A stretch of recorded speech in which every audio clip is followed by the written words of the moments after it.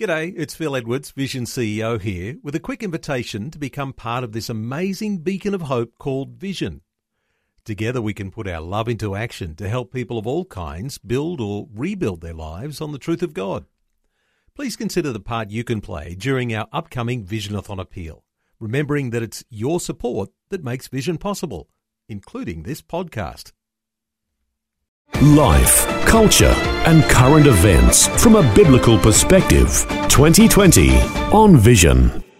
Let's take a few minutes to talk about what's happening in the South Pacific nations.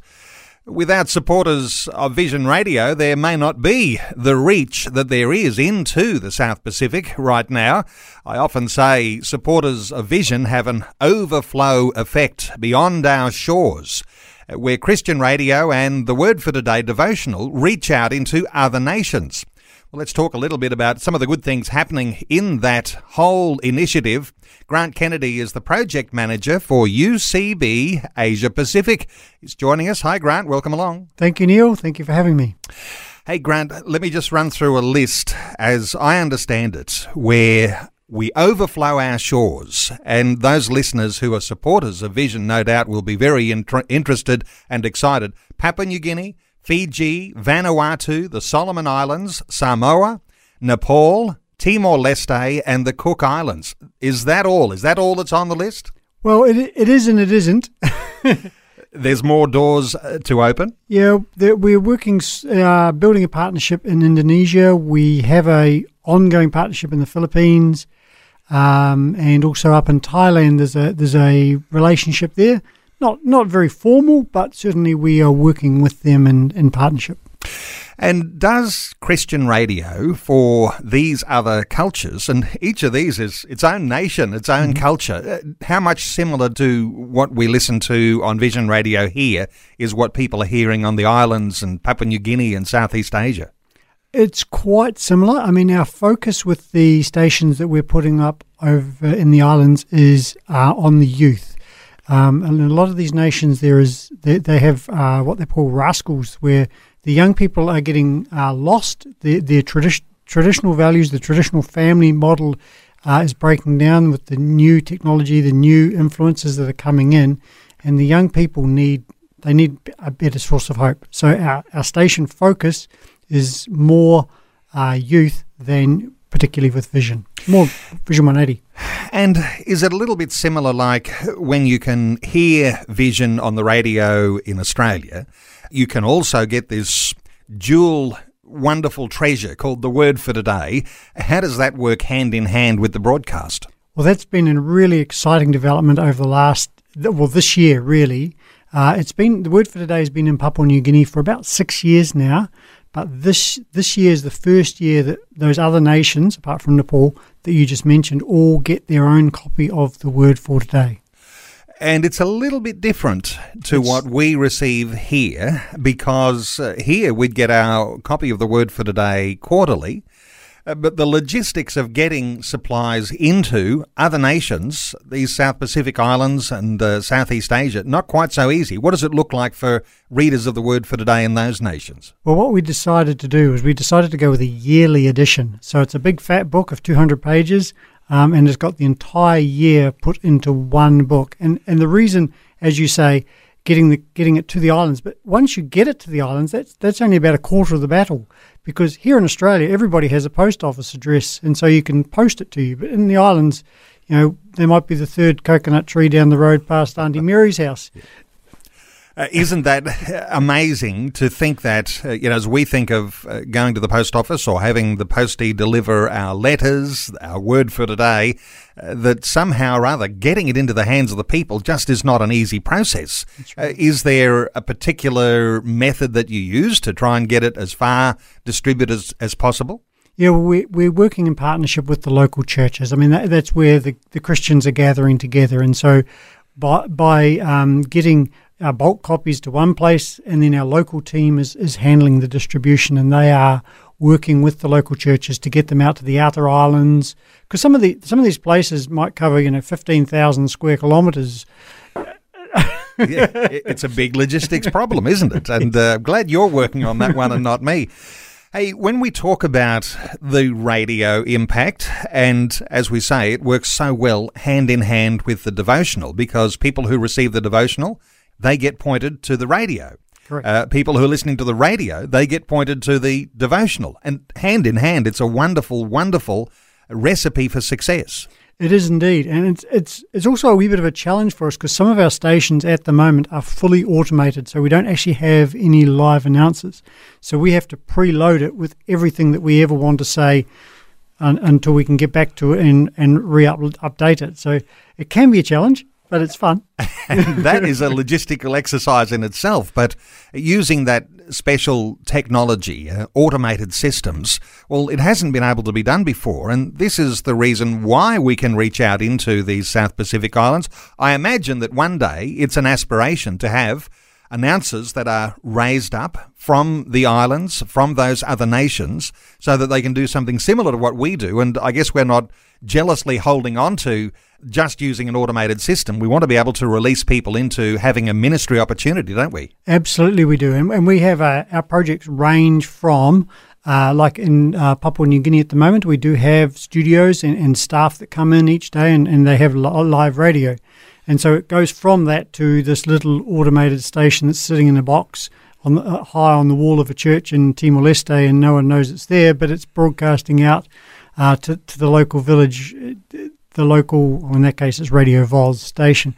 So there's everything there, and at the moment there's the things in between as well. We have starts of infrastructure. We have starts of in Solomon Islands, for example, we've got a building that's ready for the studios to go into. The building's physically there. The walls are up. It just needs a desk, a studio, and then we need to train the people. And there's big challenges in all of that, because building teams, when you're working cross-culturally, and people will recognise your Kiwi accent, there's a certain sense that you may be having a special advantage over lots of other Aussies when it comes to even South Pacific Islands. I don't know, is that an advantage? I don't know. I wear my All Blacks T-shirt quite a bit over there, and they're well loved in the islands. They're well loved. Yeah. Hey, there's other logistical issues too, because as I understand it, with the outfit in the Cook Islands, you've got a problem there where the antenna is rusted, and you can't just go down to the local electrical store and buy a new one. What's the problem there getting that all up and going? Right. Well, we had a station on air. It was just using a little computer and a smallish transmitter and antenna. We sent our technician friend, retired technician from New Zealand, to go out and install it all, and it was going well. But, of course, being a tropical island paradise right next to the sea, you've got salt water and metals just don't like each other, or they do like each other. Maybe that's the problem. Too much. Yeah.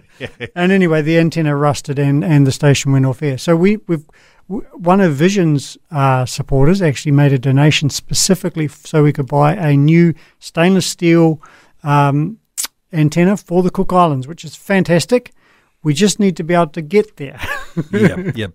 And that's interesting, isn't it? Because the quality of the componentry that we use has to be specific, because when you're in an island atmosphere, tropical island, salt in the air, it's got to be able to withstand some fairly harsh environments. It's not ideal. I remember we're talking to one of the manufacturers of transmitters, and we said, it's going to a tropical environment. He says, yes, but it'll be in an air-conditioned room. I said, no, it'll be in a room that's open to the outside, because it just has breeze blocks to let the breeze blow through. There'll be salt, there'll be dust, but it'll be in an air-conditioned room.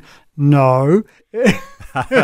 Hey, Grant, I know that you are a patient man. It's one of your virtues anyway, but there is a certain need for patience, and I think anyone who's listening to us today, and he knows anything about, people use that terminology, island time. Yes. Not everybody is working the sort of same schedule as we might work here in Australia. How does that slow things down? It doesn't speed things up, but I mean, it's really difficult to communicate effectively sometimes, especially at the moment with because we can't travel, because most of the communication in the islands is face-to-face, sit down and meet, and there's such importance placed on that. And when Ian and I visit these places, we can get so much more done than we ever can by sending email after email after email that may get read, may not. Emails and Zoom meetings don't cut the mustard, so to speak. No. Those personal face-to-face interactions, face-to-face leadership and team building, because this is the way of the future, isn't it? And somehow or other, we've got to be able to get yourself and others over to the islands, and we mentioned a whole lot of those, a big lot of nations on the list, in order to get those teams continuing to grow and to become mature and eventually stand alone on their own. There's an awful lot of work in that. There is a lot of work in it, and the culture that we are working with is quite different from ours, and that the community, the family, even the chieftain side of things is still very much part of island culture. And so for us, I mean, I've encountered it where when I travel with Ian, because he's the CEO, that some people will only talk to him and not necessarily talk to me because I'm not the chief. So they listen to Ian. Okay, well, you just need to get a little bit more chief-looking, and they'll listen to you as well. You think? Hey, listen, Grant, the response that people have to the radio in those nations where there is a strong broadcast signal, even in places like Papua New Guinea and in Timor-Leste where there are staff and they're actually working the broadcast and the ministry is very powerful. Then you've got the distribution of the word for today in these other nations. What sort of response are we getting? We don't get a lot because the communication coming back is via email and we don't get a lot of emails. However, the anecdotal stories we get and the stories we do here are very, very exciting and very, very encouraging. Can I tell you a little about our last trip to the Solomon Islands? Ian and I went to the island of Taro, which is up in Choiseul, and it's quite a remote area. So we put on a radio station, one of our little standalone 15-watt stations, and that covers the entire island of Choiseul, which is basically an airstrip with a few houses around the outside. And even as we were walking back from putting the station on one end of the island and walking back to our hotel at the other end of the island, people were coming out of the stores and going, "Yay, Life FM" to us. That is amazing. Honour to you. And when you say Ian, you're talking about Ian Warby, and yes. Listeners will know that name.